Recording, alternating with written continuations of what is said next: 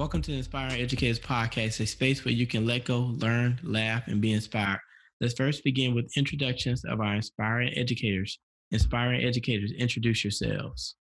Hey everybody, Jay, get on my nerves. This is Lila, the educator motivator, coming to you from Los Angeles. This is my 6th year teaching. I'm currently at an all-girls school.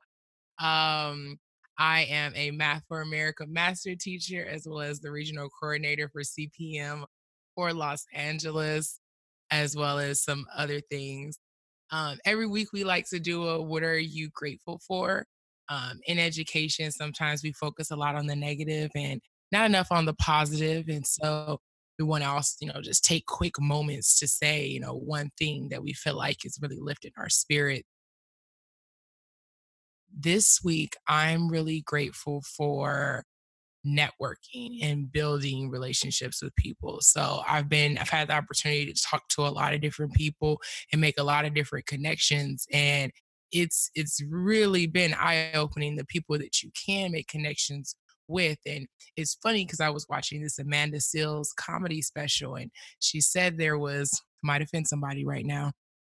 There's white people and there's people who happen to be white, and the people who happen to be white know how to use their privilege to help lift other people up. And that's been something that, the people I've been connecting with have made it, the forefront of their mission to be able to do that and kind of help me climb while they're climbing as well. So I've really been happy to have that kind of brewing in the background. Your network increases your net worth. Wow. Come on. Great. Greetings once again, educators around the world. Coach Jay, Atlanta, Georgia, Jadrian Grimes. And that's my Twitter, at Jadrian Grimes, JADRIENGRIMES. I spent 12 amazing years in the banking industry and since has transitioned to build a brand new career in youth development and education. What I'm grateful for this week, I'm grateful for three things actually: my mentors, my mentees, and my heroes. I feel like they all come together in some shape, form, or facet. And at some time in your life, you should be all three to somebody. That's awesome. That's awesome. This is Dr. Christopher J. Childs, the academic rock star, aka your favorite teacher's favorite teacher. I'm a mathematics specialist trying to just change the world through mathematics how can we use mathematics to make this world a better place? This week, I am grateful for all the Black mathematicians that have come before me. I stand on the shoulders of giants in the field who have really opened the door for me to be in the 1% of Black mathematics educators. I'm happy to be here. I'm proud.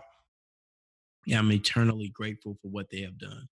This week, we have another exciting hot topic: why white school districts have so much more money. And yes, I said that correct. Why do white school districts have so much more money? According to the nonprofit EdBuild, non-white school districts get $23 billion less. I think you all heard me. Non-white school districts get $23 billion less than white school districts, despite serving the same number of students. For every student enrolled, the average non-white school district receives $2,226 less than a white school district, according to the report. Dang. The only thing separating these students is the color of their skin and the zip code they live in. Nothing else. As we dive into this topic, why are the white schools getting more than the Black and brown schools or school districts? So just to clarify for, myself as well as people listening, when we say white school districts, we're talking about school districts that serve a majority of white students, correct? Good job clarifying. Predominantly serving white students. Good clarification. Got it. Okay. Because, we talk about people who are up in the district buildings and, things of that nature. Education, unfortunately, in terms of the people who actually run it and the people who fuel it, is still predominantly white. Um, so it's unfortunate. That's just I can give an example. Here's my example, or here's where I'm seeing this happening. At our school, we only have one administrator, because we're such a different school. So one of the parents is trying to host a walkathon to raise money. It costs approximately $90,000 for us to get an assistant principal. So essentially, the students, sign up, raise money. We currently have already raised $20,000. And I'm like, "What? That's crazy." Like, I don't understand where it's coming from. And I asked her, she said, the teacher next door to me, she said her advisory, just one girl alone has raised $1,700. And I said, "Well, how?" She said she's got a well-off aunt and uncle. They're retired. They have nothing else to do with their money. They just willing to donate it and give it away. Of course, we're talking about a white student. The parents of the students in those areas have careers and jobs that end up fueling the education system. I feel like that's part of it. They put a lot of their money and they invest into the school, whereas opposed to brown and black students, our parents are working multiple jobs, and that's maybe covering it, right? Where they don't have the funds to give back and put into the school. But then additionally, we talk about people who go out there and advocate for these school districts. uh, People are constantly giving. There's always an increase in the funds or the budget for these schools that already have, which doesn't make sense to me. I ask myself that driving, or somebody was actually, no, it was you, Chris, at your talk when you talked about at CMC South, when you mentioned that in the more affluent areas that the cost of, I think it was it gas or electricity or the gas bill, something of the sort, Electricity, utility. utility bills was actually less in more affluent areas, even though they got more money. So they're charging people who are poor or who make less more money, even though they got less. Like it just ends up being this whole systematic thing that makes it really, it's really hard for me to wrap my mind around. But I have that one example as kind of a reference to go, wow, I see that people are able to put money into these schools where there are, white parents of white students. It seems to me like it's we kind of hit on this a little earlier. Um, I mean, it's just like every other industry: banking, insurance, sports, agriculture. It's all the same. I mean, it's likely you talked about the advocating piece.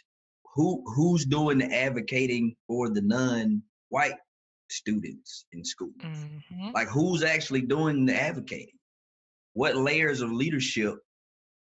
Who are we voting for? Who are we putting in the positions to do the advocating? What Hmm. you mentioned parents. Some of the parents that are in underserved communities, I guess, which is where a lot of these schools are located. Obviously, what are they doing? If they're speaking up, who's listening? $23 billion. Like, that's an astronomical I mean, who? And then we have I guess, the predominantly white institutions, our brothers and sisters there. Are any of them stepping up to say, hey, maybe it should be an equal playing field, or maybe it should be a little better over there? Obviously not, because they're not really concerned about that segment of the country or school. They're just concerned about theirs, right?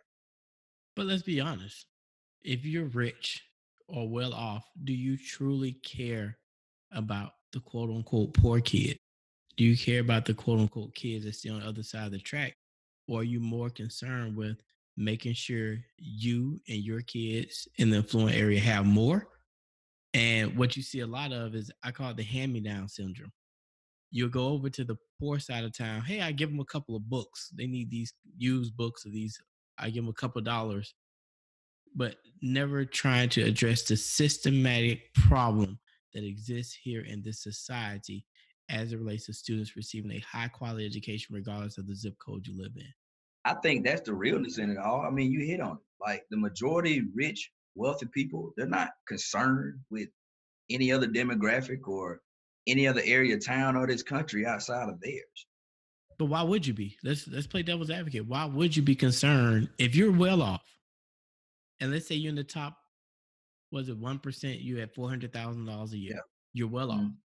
Why would you be concerned with the other 99%? And take your, In my opinion, in your opinion, why would you be concerned if you're in the top I 1%? mean, it would be innately in me to care.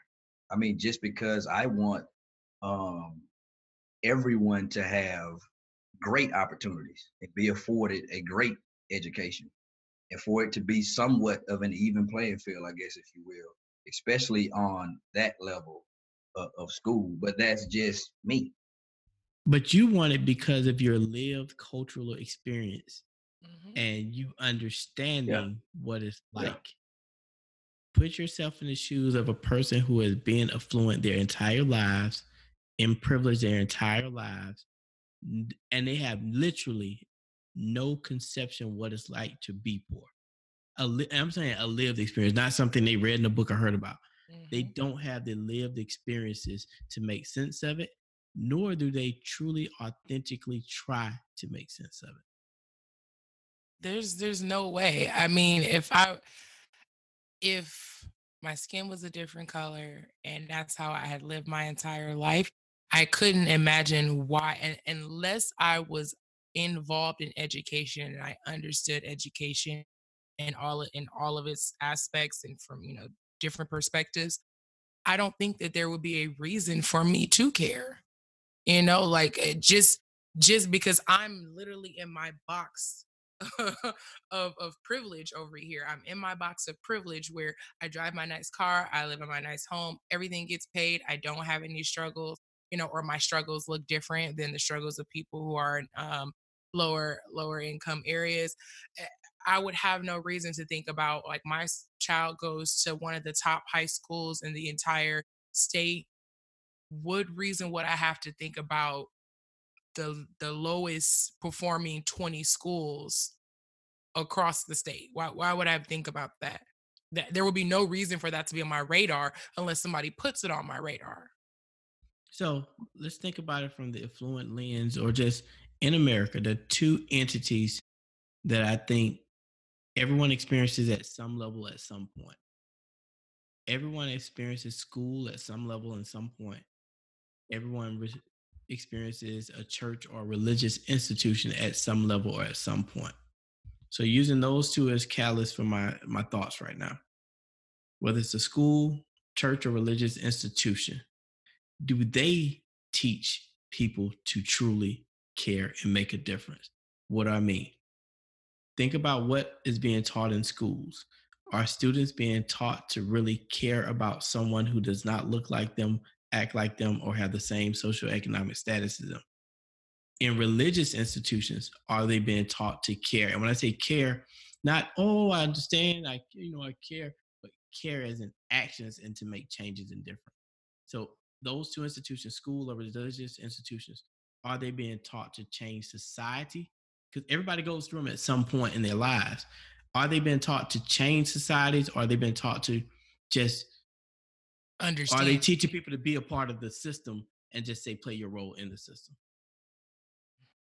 I mean, that would require for people to have culturally relevant curriculum and agendas that they're pushing, that you understand what it means. Like, like you would have to have such a deep sense of what it means to be someone else or what other people from other cultures have been through to be able to push that within your classroom and really understand it, and not only just understand it, but that means that you have to be a part of the system that's changing it. So you can't just stand up in front of your classroom and say, hey, I'm pushing this is what I believe that you all should do. Like, you have to be an example. And if all those teachers were examples, if that's what was happening, we wouldn't be having this conversation. But why would I change a system from the affluent mindset that's set up for me, my family, my kids to win. Why would I truly want to change this system? It's working for me. So do I really care about changing it? And we're still in the context of schools. Do I really care about making black and brown and poor kids school situations better? We have to take it to, I mean, an individual level. I mean, naturally, right? If the kids or the adults or whoever, if they never lived, or even if they don't care, I think it's something that I guess potentially has to be innately in you to want to do something. I guess thinking from both lenses. Like, I mean, Bill and Melinda Gates, they do stuff. You know, they're one of the wealthiest couples in the world. But from what I know, you know, they give back to undeserved schools. I mean, they came up one way, but yet in the same token, they feel like, you know what, we need to do a little bit more for over here or over there. Maybe if more individuals would do research and thought like that, just to say, hey, let's lend a helping hand. Again, I just think it's something that it's a personal thing. It has to be innately in you to want to lend a hand. Not saying you have to do it, because this is a free enterprise. We live in a free enterprise society, right? So I just think it's a personal thing. I can see it being personal, but here's what I think. You should want everybody to win, if only from the lens that one day them winning could benefit you. So if it means that I help, or I have an agenda to make sure that I'm assisting not just the school that my son or daughter attends, but all of the schools, that we're making sure that they're all up to par, that they all have resources, they're all getting, equal funds. I don't know who's in that school that, because of the lack of resources, isn't being turned on to science or math in a way that they could potentially change the world. So even if, because again, we were saying, why would I care? Even if you look at it from a selfish viewpoint, I could be caring more just based on the fact that somebody in there might be the next person to do something that could then in turn help benefit me or my life or my kids, or change the way I live for the better. But as we think about this system, I saw this quote and I'm going to read it. The elite don't want an enlightened population. The most fundamental attack on freedom is attack on critical thinking skills. Governments don't want a well-informed, well-educated people of critical thinking. That is against their interests. Hmm. He mic drop. Mic drop. I'm like, you don't want. It's the system of, we need billionaires. It's levels, right? We need billionaires. But do we really need them? We need millionaires. Let me finish. We need higher middle Americans. We need middle Americans. We need lower middle Americans. Just like we need Google, Facebook, but you also want to go to McDonald's every now and then and get a burger. You need somebody to come pick up the trash. That's what it is. That's free. That's enterprise. And that quote just summed up what he just said. Everybody can't be everything. You have to have the different layers in order for society, I guess, to work together as one unit, I guess, if you will. And a lot of that onus falls on the individuals. But I'll let Lila go and then I was go. gonna say, but does that mean that they have to be deprived of education that helps them develop their critical thinking skills and their ability to contribute to society in a way? Just because I need a McDonald's to exist doesn't mean that the people that work there have to be dumb or illiterate, or you're not having received an education. They could still have received those things. And then in turn, we know what that means. That means that McDonald's is no longer a McDonald's. It's something else. It's something bigger than that, because the people that work there see that this as a whole isn't working. Again, if everybody can have that opportunity to develop in that way, it changes our society as a whole. We can still have somebody picking up the trash, but somebody's learning how the system of picking up the trash is, being developed in a way that's way better than what we got right now. And that's the thing. We have to give everybody that high quality, authentic opportunity. I agree. We need workers, we need leaders, we need both. Hmm. But we can't be the judge and the jury to say, hey, you're poor, you're the worker, period. We have to be the Mm. person to say, no matter what you are, when you're, Martin Luther King said this, no matter where you are born in the country, whether you're black, brown, white, or indifferent, you have the same opportunities in this country. That's what equality is about. And then Martin Luther King talked more about not even equality. He talked more about, let me correct myself, freedom. That's what we need to be fighting for, freedom for everybody in this country. And then at the end of the day, when you're born into a free society, you've done the best that you could, you've gotten the best that you can. If you choose to work at McDonald's, you chose to work at McDonald's. There's nothing wrong with that. If you chose to own a McDonald's, there's nothing wrong with that. But at the end of the day, since the system does not make that choice for you, you make a choice based upon the knowledge that you have within you. Final thoughts with this particular topic. And to bring it back full circle, why do white school districts have so much more money as you wrap up your final thoughts? I think that, you said it earlier, is that it stunts the development of a lot of people when we don't give them those resources. It stunts their ability to think and to contribute and problem solve, when we don't have those resources. It, which then of course creates those levels like Jay was saying, where we have the billionaires, we have the million, we have those people who are in the 1%.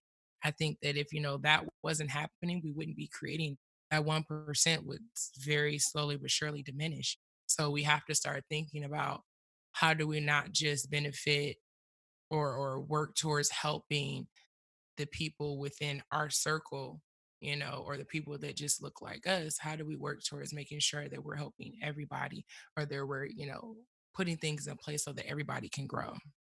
Yeah, certain demographics have gained inheritances that others have not, and it's stuck from generation to generation to generation. And hopefully, prayerfully, you know, at some point, these undeserved communities can potentially continue to grow, come up to par. Not necessarily saying you have to reach that, but how can we, create a model where we get the equal education, I guess, or the greatest education that one can get, whether it's K through 12 or wherever. It's just a lot of different variables that we don't have enough time to talk about, unfortunately. I'm going to challenge our listeners. It's time to change the system. It's not time to figure out what's going on, what's the problem. You know what the problem is? Do something tomorrow, do something today to change the system for the better, because your ultimate fear is that somebody burns the system down. And that's why we want a lot of people instill fear in people. But you don't have to have that fear if you change it to make it better and change it to make it be what you say it's going to be. So as we think about that, we're going to transition to this inspirational moment. And I know Jay is going to bring it from down under, deep down under, as we try to just not even wrap up, but we just started this conversation with the inequitable schooling, especially as it relates to funding. So Jay, what do you have for our listeners to inspire them to keep them going? Just a lot of different thoughts, man. I don't know why this topic just, it kind of turned me up and just had me going in a lot of different directions. And I was sitting here like, what am I gonna say? What am I gonna talk about or whatever? And the scripture stood out to me. Hosea 4:6. My people are destroyed from a lack of knowledge. What do I mean by that? Like, it's certain stuff that we don't know. We haven't grasped certain concepts going forward. We just talked about $23 billion less in non-white institutions. Think about it. My people are destroyed from a lack of knowledge. What do they know that we don't know? What did they do that we didn't do? Think about it. I think that's where it all starts. how many of us are going to step to the plate? Who's going to want to enact the change?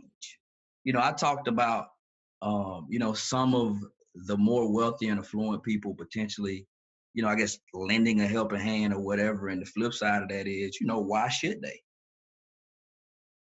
Well, it looks like if we don't do it, if enough of us don't step to the plate in some of these areas, because me personally, though, that's a lot of my people. Like, that's a lot of my family. That's a lot of my friends that I grew up with are in some of these areas where, the public school looks totally different from the private school. That's just what it is. But when are we going to step to the plate and say, who we're electing? Who are we putting in roles? What are we going to do for our families, for our lineage, so that our cousins and children and grandkids or great grandchildren potentially can have an even greater education than we had? Who's going to do that? I started off by saying, the three things I was grateful for: my mentors that I have in my life, my mentees that I mentor, and heroes. And I said that at some area of your life, you need to be all three to somebody. Let's multiply that generations and generations over. And let's start there and see if that helps. So I have a lot of different thoughts. It's a lot of different ways I could have went with this. Hopefully that made sense. Hopefully it resonated with someone. But look at that scripture though. Hosea 4 is not a long chapter. Read it. But the 6th verse, my people are destroyed for a lack of knowledge. That's what's bringing us down. We don't know enough. We don't do enough. And we're not trying to attain enough. That needs to change. Yeah, you said a lot there. You said it. Thank you. Thank you, Jay. This has been the Inspiring Educators Podcast. We thank each and every one of our listeners for tuning in and what you do. We'll be back with the next episode. Make sure you check us out. But we're about to change the system. That's why we started this podcast. We're about to change this thing. So we OUT. See you next time. Watch out. Bye. See y'all. Make school fun again. Put that on a hat. Okay. That's new. Blue hat. That's new.